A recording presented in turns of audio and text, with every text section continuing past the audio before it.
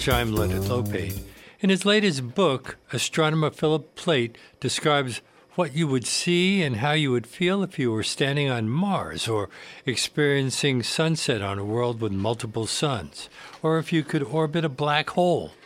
The book, Under Alien Skies, A Sightseer's Guide to the Universe, is published by W. W. Norton and brings Dr. Philip Plait to our show now. Welcome.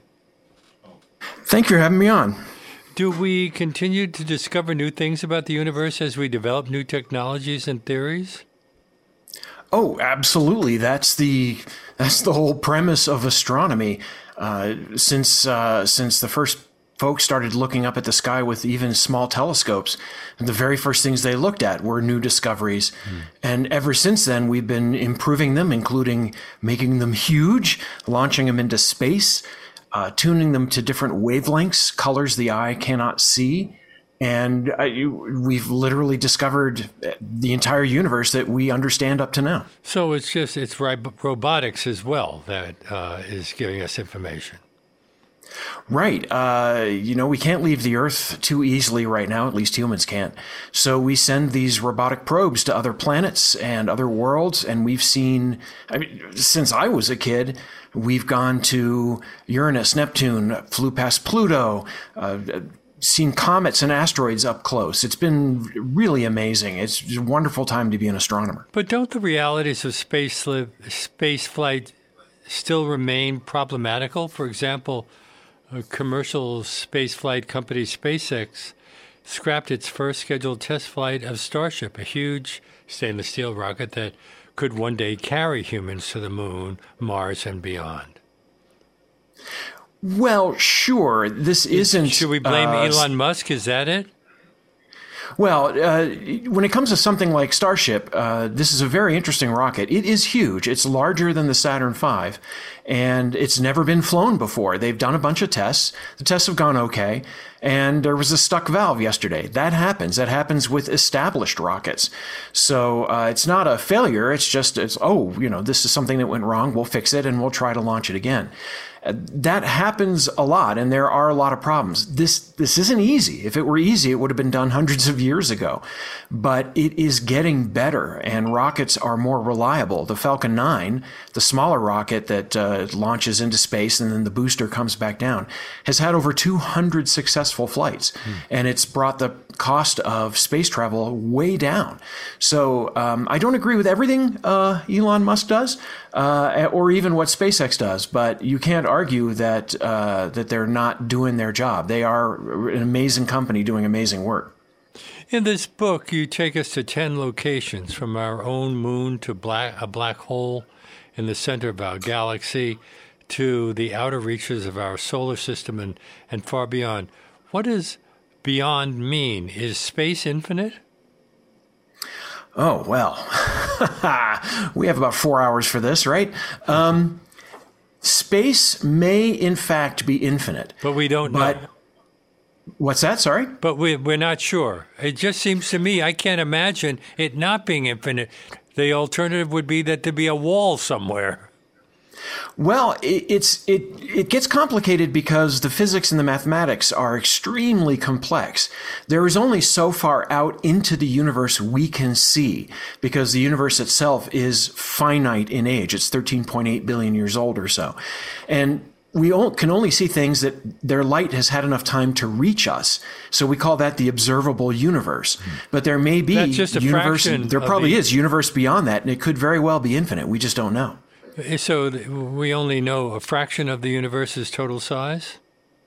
Sure. It's like standing on the Earth, a little bit like standing on the Earth, and you look around and you can only see to the horizon. And there's a lot of Earth out there past that, not an infinite amount, but a lot. And it's kind of the same here. We don't know how much universe is out there past that observational horizon, and it may very well be infinite. Since faster than light travel will probably never be invented, how much of all of these things is still a matter of just conjecture? Well, sadly, I kind of have to agree with you. I don't think faster than light travel is possible. It certainly isn't according to the physics of today as we understand it. And so we have to observe things from Earth or, go to other planets. But if you're talking about things like dark matter and dark energy, we know these things are there. We see their effects, but we don't know what's causing them. It's a little bit like gravity. You can't see gravity. It has an effect around it, and we don't really know what causes gravity at its most fundamental level. And that's but on we can Earth. study it and observe it and figure it out. And that's gravity on our own planet. Or even, the Earth is orbiting the sun, and the sun is orbiting the center of our galaxy, and we see other star systems that are orbiting each other. So we see the effects of gravity all over the universe, and we can predict very well how it behaves. But at a fundamental level, we just don't understand why it does what it does, which is a different question.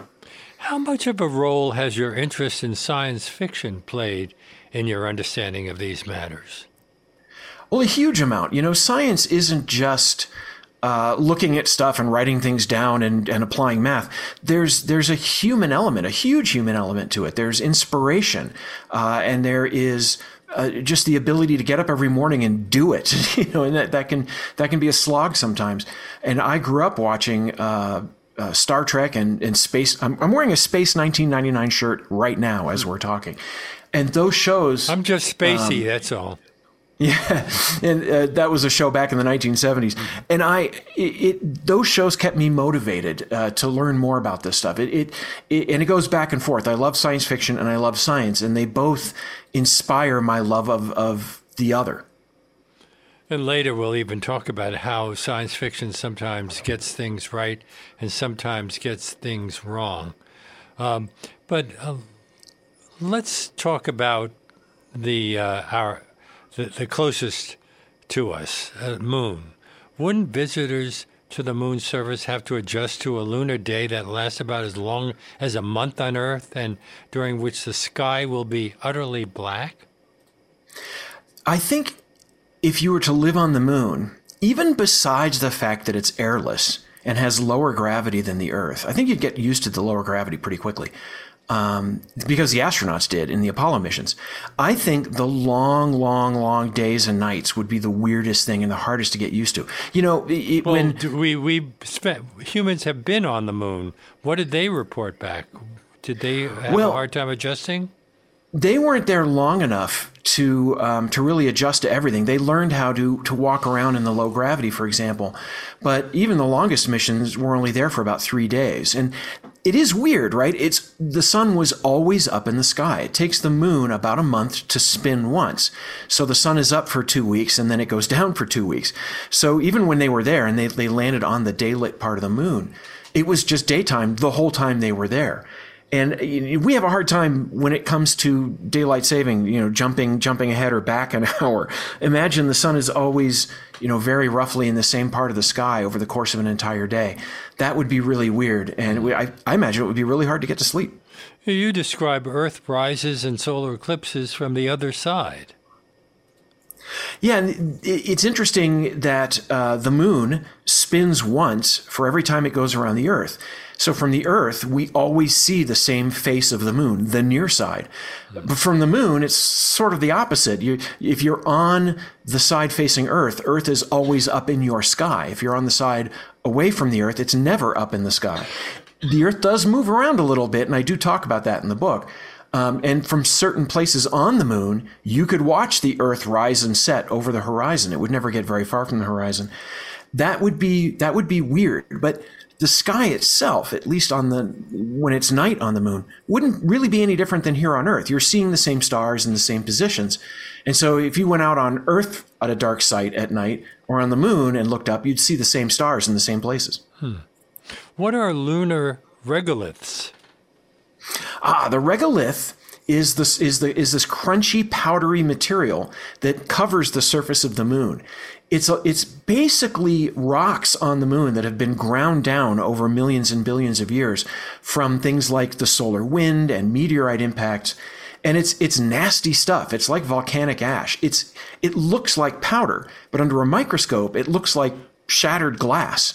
And this is going to be a real problem for astronauts who want to go to the moon and live on the moon, because it gets in everything. It can destroy machinery. It can build up a big static charge and cling to your suit. And if you breathe it, it can actually cause a lot of health issues. It's similar to black lung pneumoconiosis that miners get. It's nasty stuff, and we're going to have to figure out how to deal with it when we go to live on the moon for real. And it attaches itself to spacesuits. So did astronauts bring it back to Earth? Yeah, it's basically dust, and it gets a static charge. If you ever rub a balloon against your head and stick it to a wall, it's the same sort of thing. The sunlight can give this stuff a static charge, and it would cling to things like their spacesuits. And when you look at pictures of the Apollo astronauts on the moon, you can see like their knees are covered in this gray powder, and from kneeling down to work on their instrumentation and stuff. And yeah, they complained about it a lot. They said it caused them to cough and sneeze. And they brought a little bit of it back to Earth. It's not like dangerous. It's not like a biological thing. But there are samples of it that scientists still study to try to understand how it behaves. You write that the landscape of Mars might stir associations with the barren red scenery of the American West. Although there's no mistaking that similarity.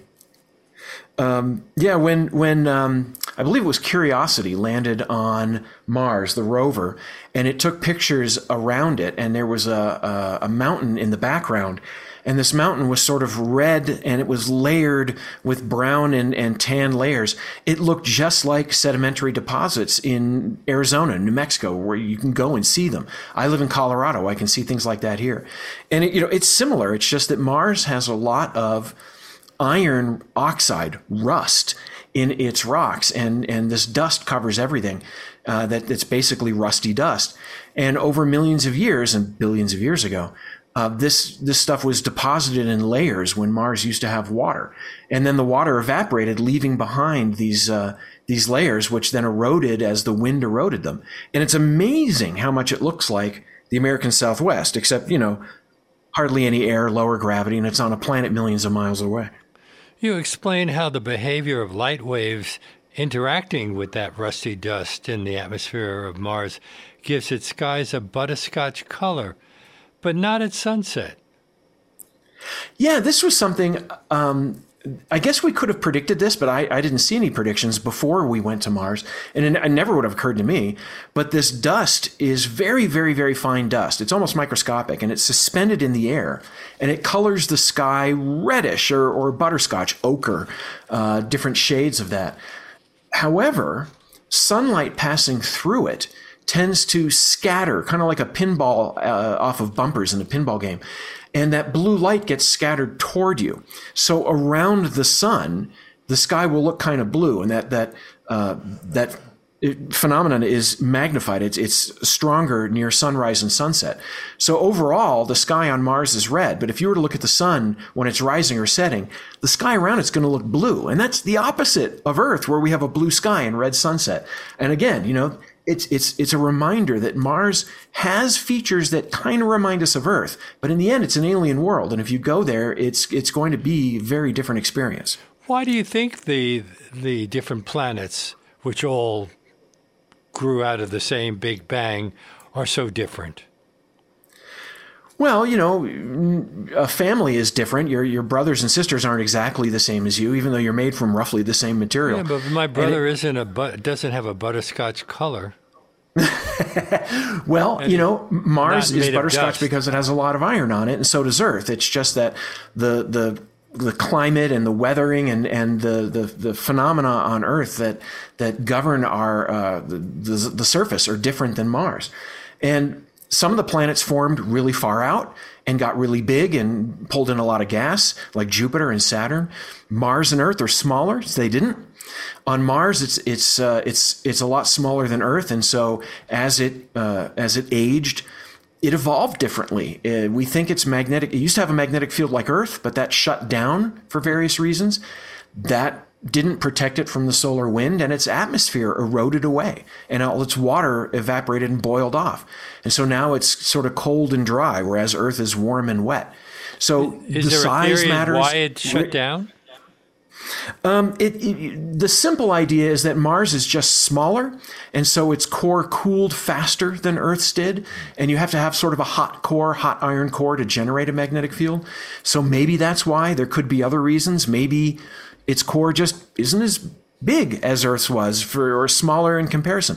We don't really know the answers to these, which is why we're exploring these planets and trying to figure it out.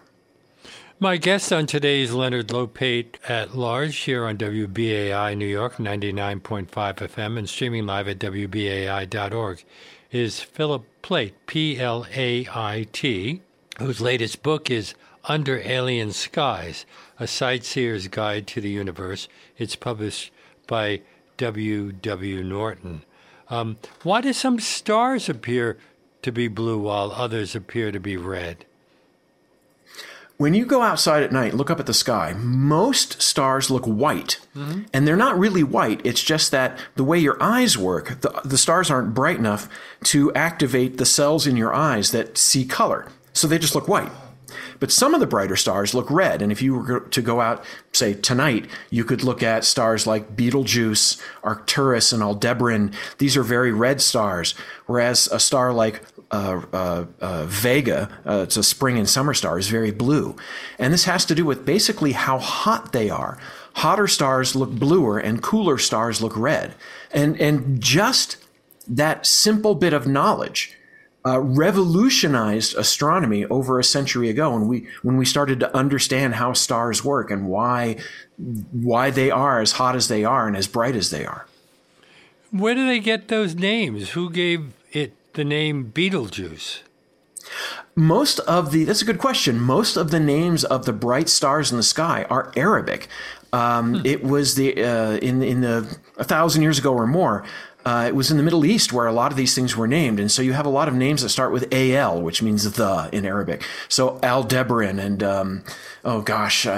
Betelgeuse literally means the shoulder or the armpit of the giant because it's sort of Orion's right arm. And so you have a lot of funny names like that. I always thought it was just a rock and roll group. Sorry? I always thought it was a rock and roll group. Is it Beetlejuice? I don't know.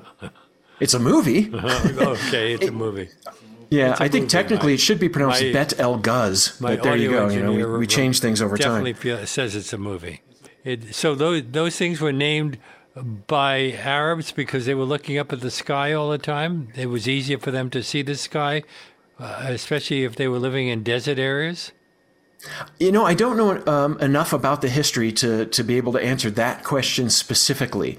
But I do know that there were Arab astronomers and Arab maps dating way back, and a lot of those names just got picked up. And not all of them. I mean, we have names of stars like Alpha Centauri because it's the brightest star in the constellation Centaurus. And so that's just what we call it. It has a formal name too, but nobody ever calls it that. I mean, the sun has a formal name, a Latin name, Sol, S-O-L. Nobody calls it that. We just call it the sun. What's the composition of an asteroid, and what might it feel like to land on an asteroid? Well, there are different kinds of asteroids. Most of them are what we call stony. They're basically made of rocks. It's the same sort of material that a lot of the crust of the Earth is made of. It's silicates. Some of them are metallic. NASA has a mission to go to a metallic asteroid called Psyche.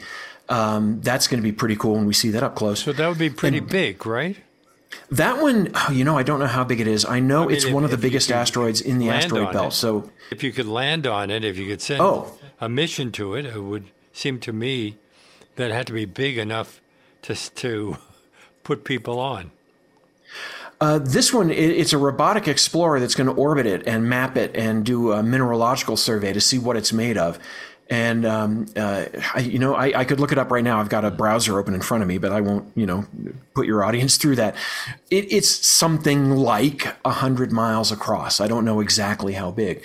But the thing is, smaller ones are different. And a lot of the ones that we've seen up close that are under a mile across are rubble piles. They're basically small rocks that are held together by their own gravity. They're not really solid.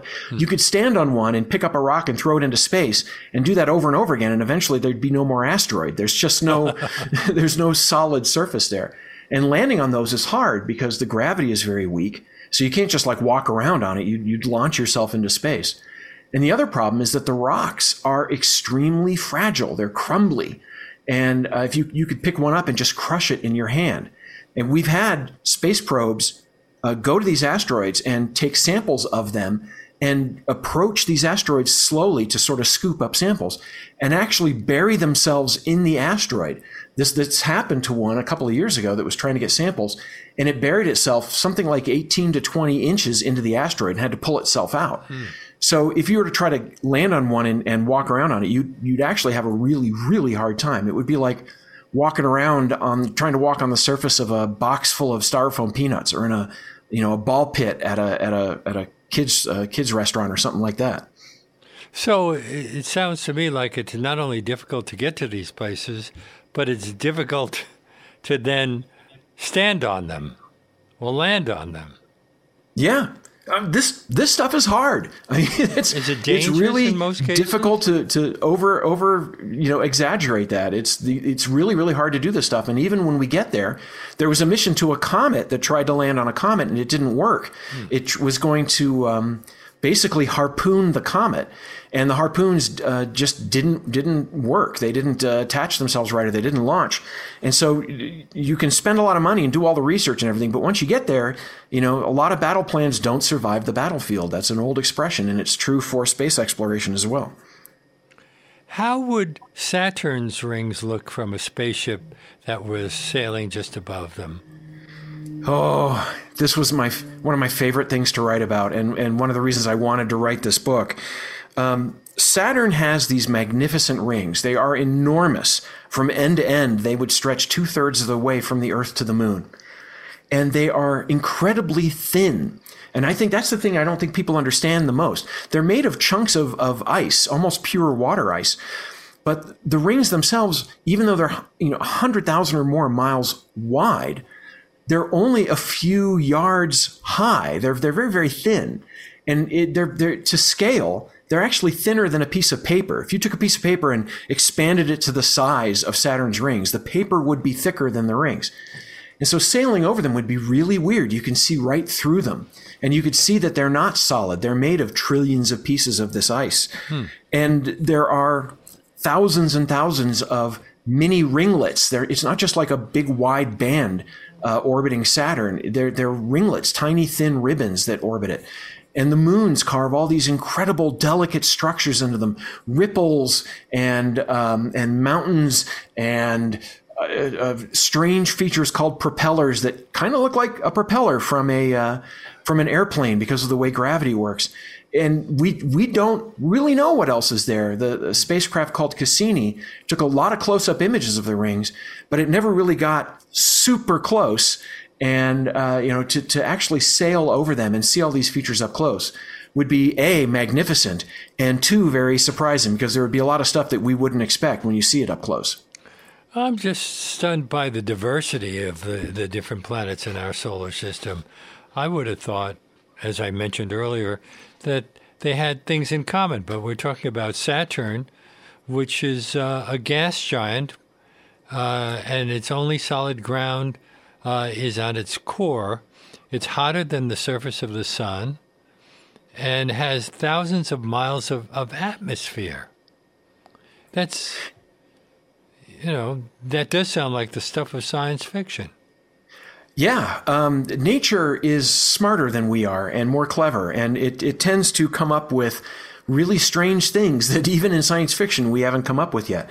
But yeah, you're right. I mean, the core of Saturn is buried under thousands of miles of hydrogen and helium. The upper layer is gas, but as you get deeper into it, this stuff gets denser and denser and becomes a liquid. And by the time you get to the core of Saturn, which is probably bigger than the Earth, it's going to be very, very hot, like the Earth's core is hot, and it's probably hotter than the sun. And, why do these planets have these giant thick atmospheres when Earth doesn't? And we have an idea. Planets form in different ways. Jupiter and Saturn had more material to work with, so they were able to get bigger. And as they got bigger, they got more gravity, which let them draw in more material. But why is Saturn, for example... Both of them became gas giants. Right, as did Uranus and Neptune. But Saturn has this magnificent ring system. Well, Jupiter, Uranus, and Neptune also have rings, but they're very, very thin and faint. So, why are Saturns so huge and broad and bright? Was it a moon that orbited Saturn and broke apart? A collision with another object? Was it a gigantic comet? How old are the rings? This is a question that astronomers are arguing about right now. They may only be 100 million years old, which is not terribly old. They may be as old as Saturn. And we just don't know. There's evidence on both sides, and people are leaning more towards them being young now. But that last chapter on that has not been written. Do we have a sense of what the sky would look like if we were on the surface? Well, if you were on the surface, you'd be dead. I mean, Saturn doesn't really have a surface. No, but, you know what I mean. Well, protected. Yeah. I always like saying that, though. There is a little solid ground at the core. But yeah, that's so deep. Yeah, that's so far deep down. If you look down, it'd be like standing on the sun. It would be incredibly luminous. But if you were in Saturn's atmosphere, sort of at the edge of the atmosphere, if you want to think of it that way, floating in a balloon, you could look out and see the sky would be sort of yellowish or tan, because there's haze in the atmosphere. And, when we have hazy days on Earth, the sky looks fairly white. On Saturn, the haze is made of a different substance that would tint it yellow. But at night, you would be able to see the rings stretching over you. They would stretch from horizon to horizon, be huge. If they were lit by the sun, they would light up all the air around you. And you could watch the moons moving around the planet as well. Some of them orbit Saturn in a matter of hours. And so you could watch them move around very rapidly. And in the meantime, Saturn's entire day, it spins once every very roughly 10 hours. And so just over the course of a couple of hours, you would see the stars rising and setting very rapidly, much more rapidly than on Earth. It would be literally unearthly. So even though it's huge, a day is only 10 hours? Yeah, that's kind of weird. Saturn is Earth is a lot smaller, and a day is 24 hours. And it's because the two planets have changed over time. Saturn, when Saturn formed, material fell onto it and basically made it spin really, really fast. It's a little bit like an ice skater. As they start spinning and they draw their arms in and they spin up, they start spinning much more rapidly. This is called conservation of angular momentum, if you want to impress people at cocktail parties. And the big planets are still spinning very rapidly, even after billions of years. With the Earth, we have this large moon that formed sometime after the Earth did. And because of the interchange of gravity between the Earth and the moon, it's actually slowed the Earth's spin. The reason the moon always shows one face to us, that it spins once for every time it orbits, is also because of this gravitational dance. It slowed down the Earth, slowed down the moon's spin, locked the moon's spin to its orbit, and the moon has actually receded from Earth over billions of years. It used to be much closer. Now it's farther away, all because of gravity. Is Pluto only 1/6 the mass of Earth's moon? Is that why it was discovered only in 1930? Because it's so small? Oh, gosh. You know what? I don't know the exact mass of Pluto off the top of my head. But yes, it is much smaller and lower mass than the Earth. And it's very, very far away. But it has lots of moons. It's smaller than Earth's moon, in fact. And the only reason it was spotted back in 1930, it was just discovered in 1930, and it was actually photographed even before that, but nobody recognized it for what it was. But it was discovered in 1930 because it's shiny. It's made of water ice and frozen nitrogen and frozen methane. These are all very reflective ices. And so even though it's really far away, it reflects sunlight and is much brighter than the moon would be. The moon is just dull gray rock. And if you were to put the moon where Pluto is, it would be much fainter than Pluto and much harder to find. So that's why it was discovered at all in 1930. It would have been much later if it had been darker. But it is just so faint and so far away that it took that long to discover it. You're listening to Leonard Lopate at Large on WBAI New York 99.5 FM and streaming live at WBAI.org.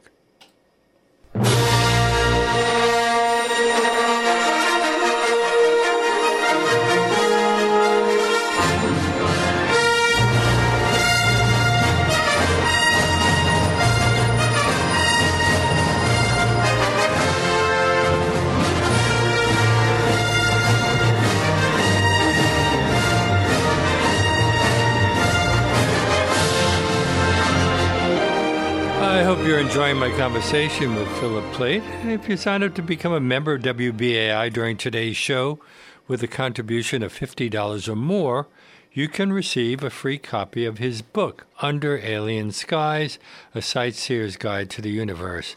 To do that, just go online to give2wbai.org. That's give and the number 2, wbai.org, or call us at 212-209-2950.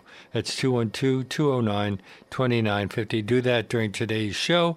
We'll be happy to send you a copy, but don't forget to make that $50 donation in the name of Leonard Lopate at large, and we thank you very much. And return now to Philip Plait, his latest book, Under Alien Skies, A Sightseer's Guide to the Universe, published by William Morrow.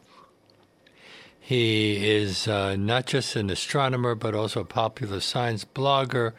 He's worked as part of the Hubble Space Telescope team, and he has also appeared in several science documentaries. So we're talking about his new book, Under Alien Skies. You also take us beyond our solar system to exoplanets. What are they? These are planets that orbit other stars, literally alien worlds that orbit alien stars. And these were speculated for centuries. We thought maybe other stars had planets around them. The sun does. Why wouldn't other stars? But they weren't actually. We've also speculated that there may be other places that are like Earth, but we have no sense of that. Well, we didn't until the 1990s when the first of these exoplanets was discovered. And then in the mid-1990s, 1995, the first one was found orbiting a star kind of like the sun. And it wasn't a planet like Earth at all. It was more like Jupiter, and it was orbiting really close to the star, so it was really hot. And astronomers, in sort of our typical inventive fashion, call them hot Jupiters. But over time now, since that date, it's been less than 30 years now since that planet was discovered, we found over 5,000 exoplanets. Wow. And a lot of them are like Jupiter and Saturn, even Neptune. But we're getting better at finding smaller ones, and we're finding planets similar in size to Earth. And they're orbiting their stars at the right distance to maybe have liquid water on their surface. And that's exciting because we know that life, on Earth at least, needs liquid water to evolve and survive. And we don't know if these planets are Earth-like. We know they're about Earth size, but we don't know how Earth-like they are. But again, we're getting to the point where very soon we should be able to observe their atmospheres, to actually see what's made up in their atmospheres. Maybe it's all hydrogen and helium, and it's not like Earth at all. But maybe it's nitrogen and oxygen, and that would be very, very exciting. How long would it take for a spaceship to reach one of these exoplanets? Well, the Enterprise does it in less than one episode, right? But in real life, I'm a big Star Trek fan, and thank you for playing the Star Wars thing, because I have a feeling we'll be talking about that in a minute as well. But yeah, the most powerful rockets that we have today would take thousands, tens of thousands of years to get to the nearest star.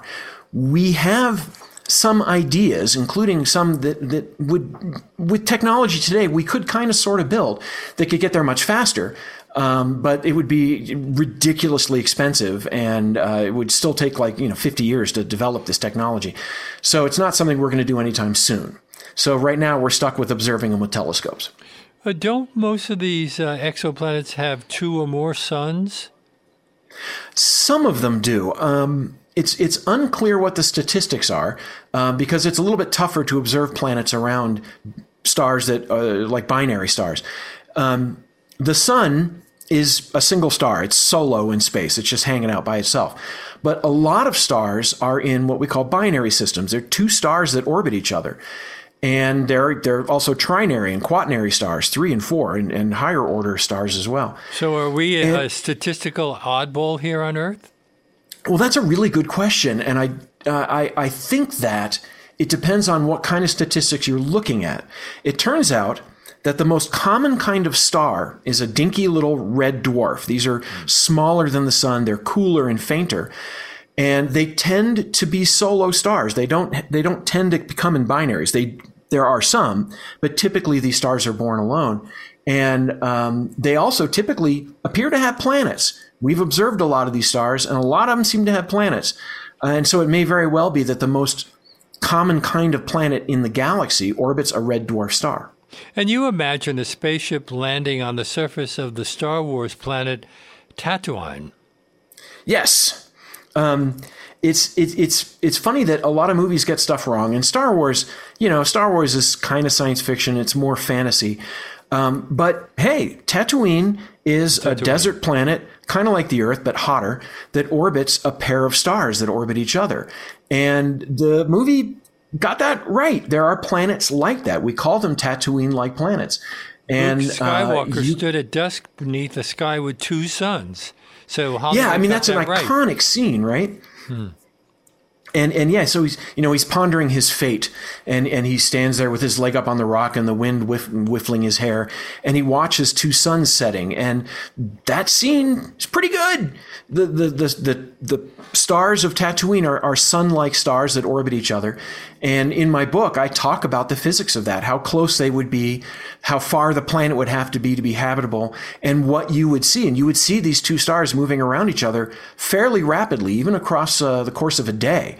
You would see them maybe rise far apart, but maybe by noon they'd be much closer together because they're whipping around each other so rapidly. It would be pretty intense and very, very cool to see something like that. It would be weird because you'd have two suns rises, and sunsets. Also, yeah, it was hard to write that in the book. Suns set and suns rise. It would be very strange. They might rise together, or you might have one rise and then a few minutes later the second one rise. And it's even more bizarre if you're in a binary system where the two stars are very far apart and your planet is orbiting one of those two stars. You would have day and night, kind of like you would on Earth. The primary star, if you want to call it that, would rise and set. But that second star, the secondary star, much farther away, might be very bright, even brighter than the full moon. And some parts of the year it would be up at night, and some parts during the day.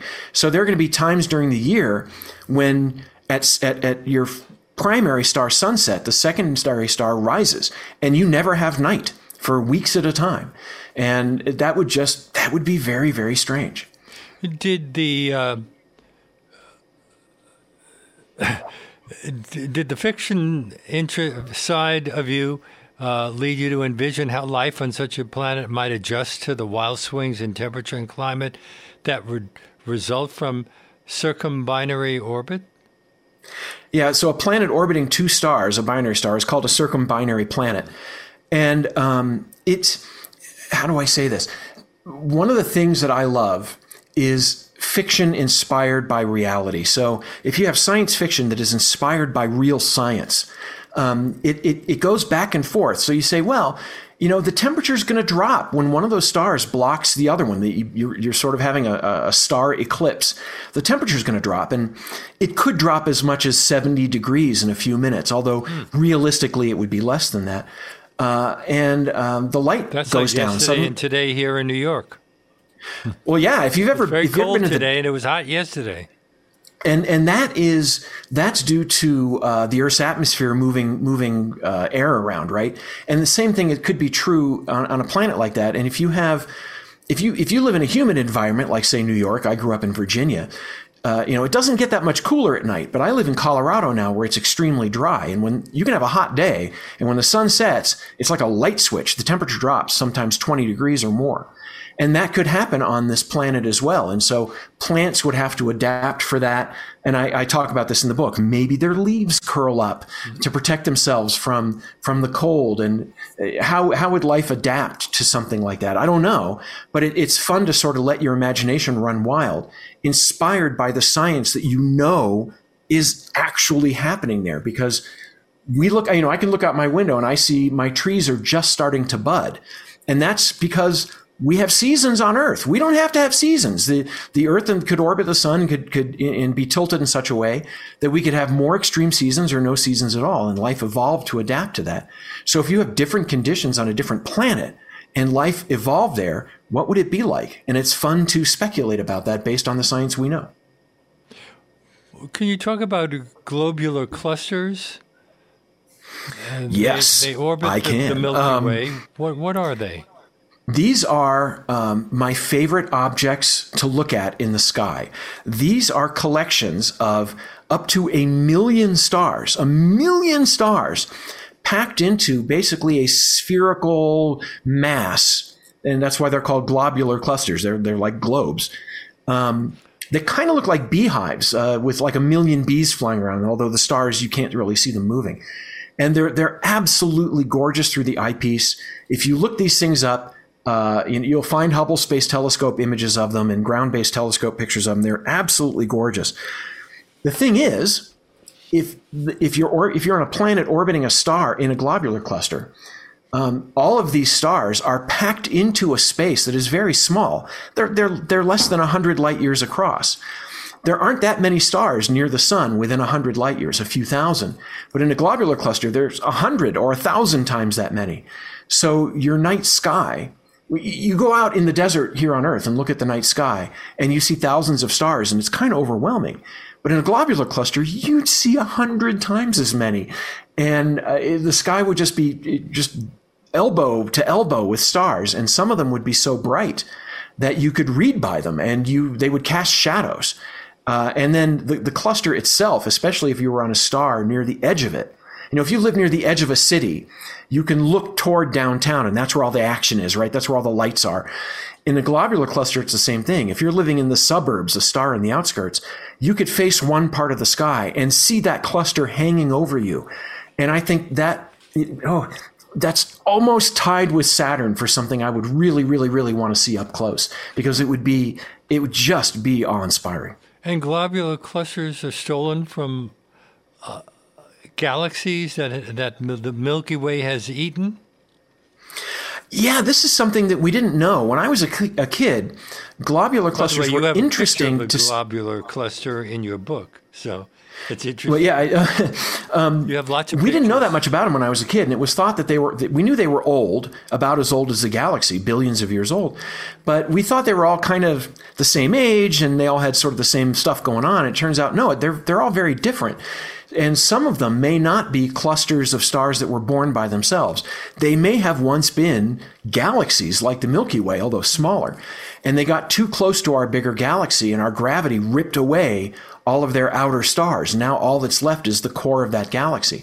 And a globular cluster that's born like a cluster and one that's born like a galaxy look very similar. It's not until you study the stars in detail that you start to see differences, because the stars would have formed in a different way. And that's, it's not brand new science, but it's 10 years old, maybe 20, that we started figuring this stuff out. And now we understand that these are actually really interesting objects besides being spectacularly beautiful. You say in one of your chapters that Hollywood hasn't been as good in interpreting black holes as it has in interpreting exoplanets. It's a whole subject for me. People have this. We have about 5 minutes or so. We could talk about it and spaghettification and things like that. Well, let me start with Einstein's equations. Okay. No. Black holes, people have a lot of misconceptions about them, and black holes are basically, they're a lot like stars. They're just massive objects, but the big difference here is that they're tiny. If you take a star and crush it down into something that's very, very small, just a few miles across, it becomes a black hole. And from a long way away, the gravity that you feel from it would be the same. It would be as if it were a star, not a black hole. It's only until you get close to them that the gravity gets so intense that the effects start to get really bizarre.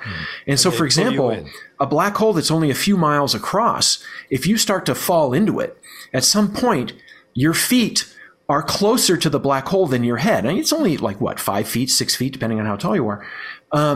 But still, the gravity is so intense that it pulls on your feet much, much harder than your head, and it can rip you apart. It sort of pulls and pulls and pulls you. It stretches you like taffy until you're this long, thin noodle. And astronomers, this is what we call it. We call it spaghettification, when you're basically turned into pasta. So if you were falling into a black hole, what's the last thing you'd see before your spaghettification?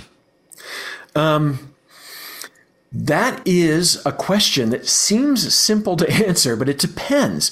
If you're falling into a small black hole, one that was formed by a star, you'd actually be dead long before you were spaghettified.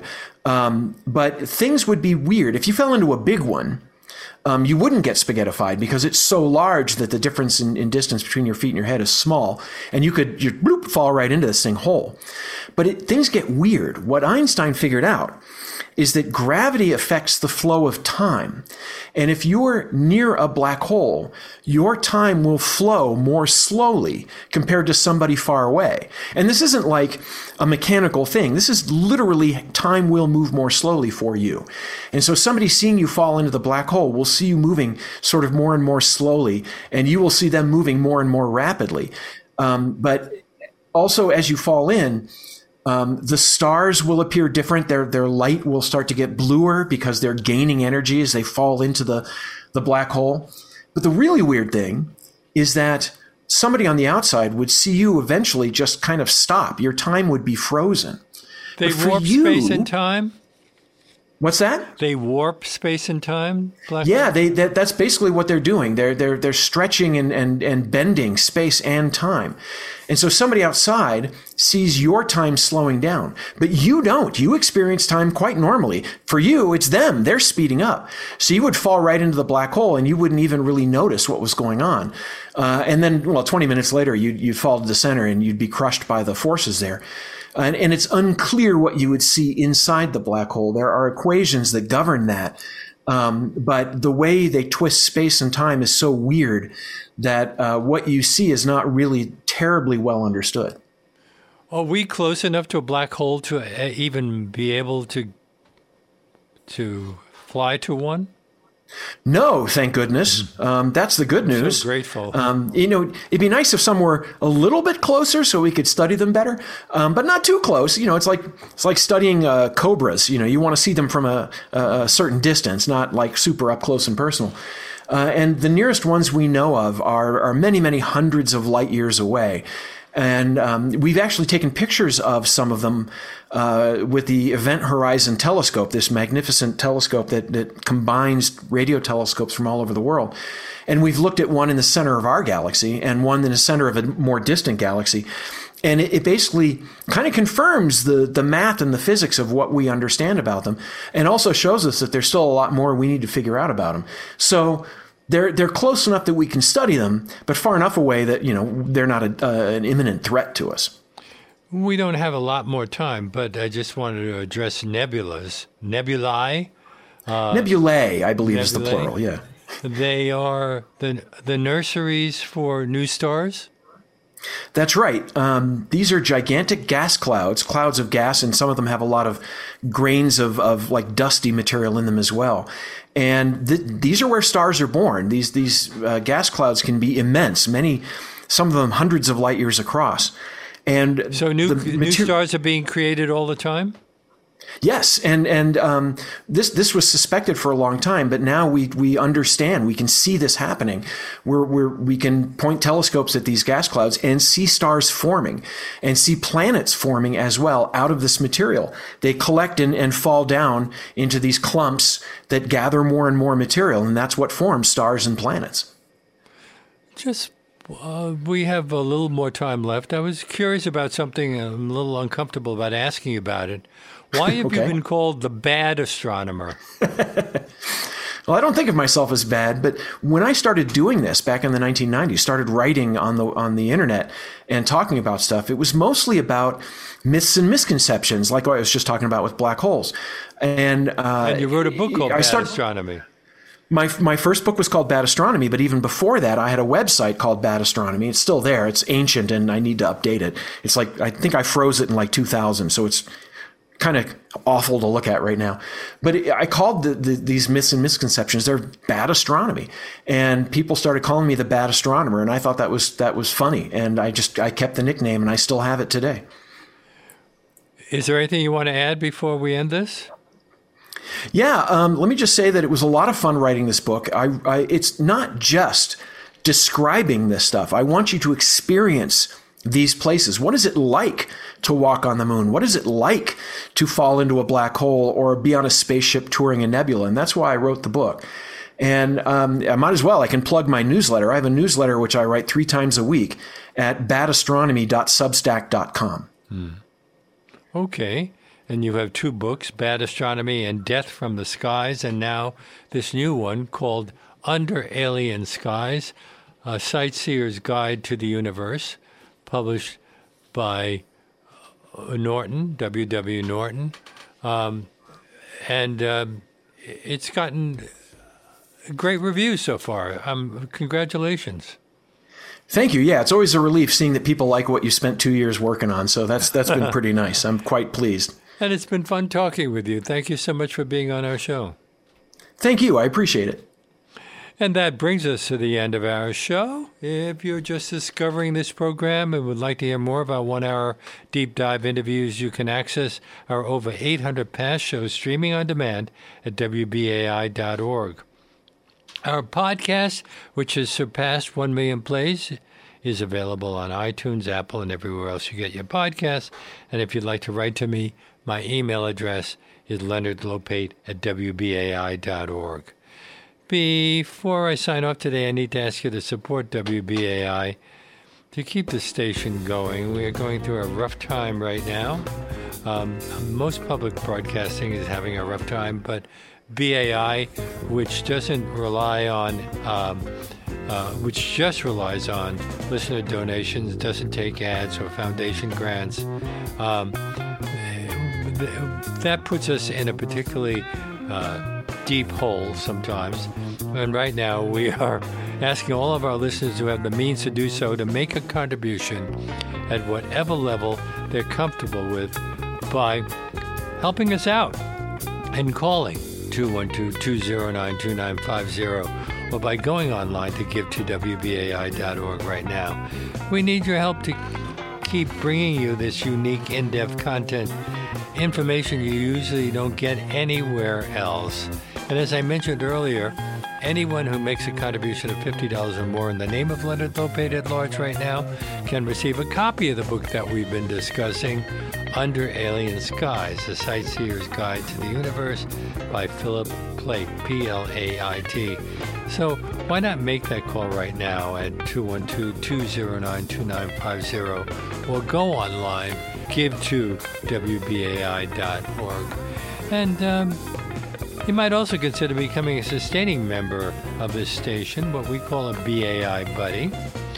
$10, $15, $20, $25, however much you feel comfortable with per month, as long as you want to do that. And we will say, and it allows us to plan for the future, which is great. And we'll say thank you, if you do that, with a WBAI tote bag for anyone who signs up to become a BAI buddy for $10 a month or more. But either way, I hope you'll call right now because BAI relies 100% on listener donations. As I said, we don't take ads or foundation grants, which allows us to be completely free speech radio.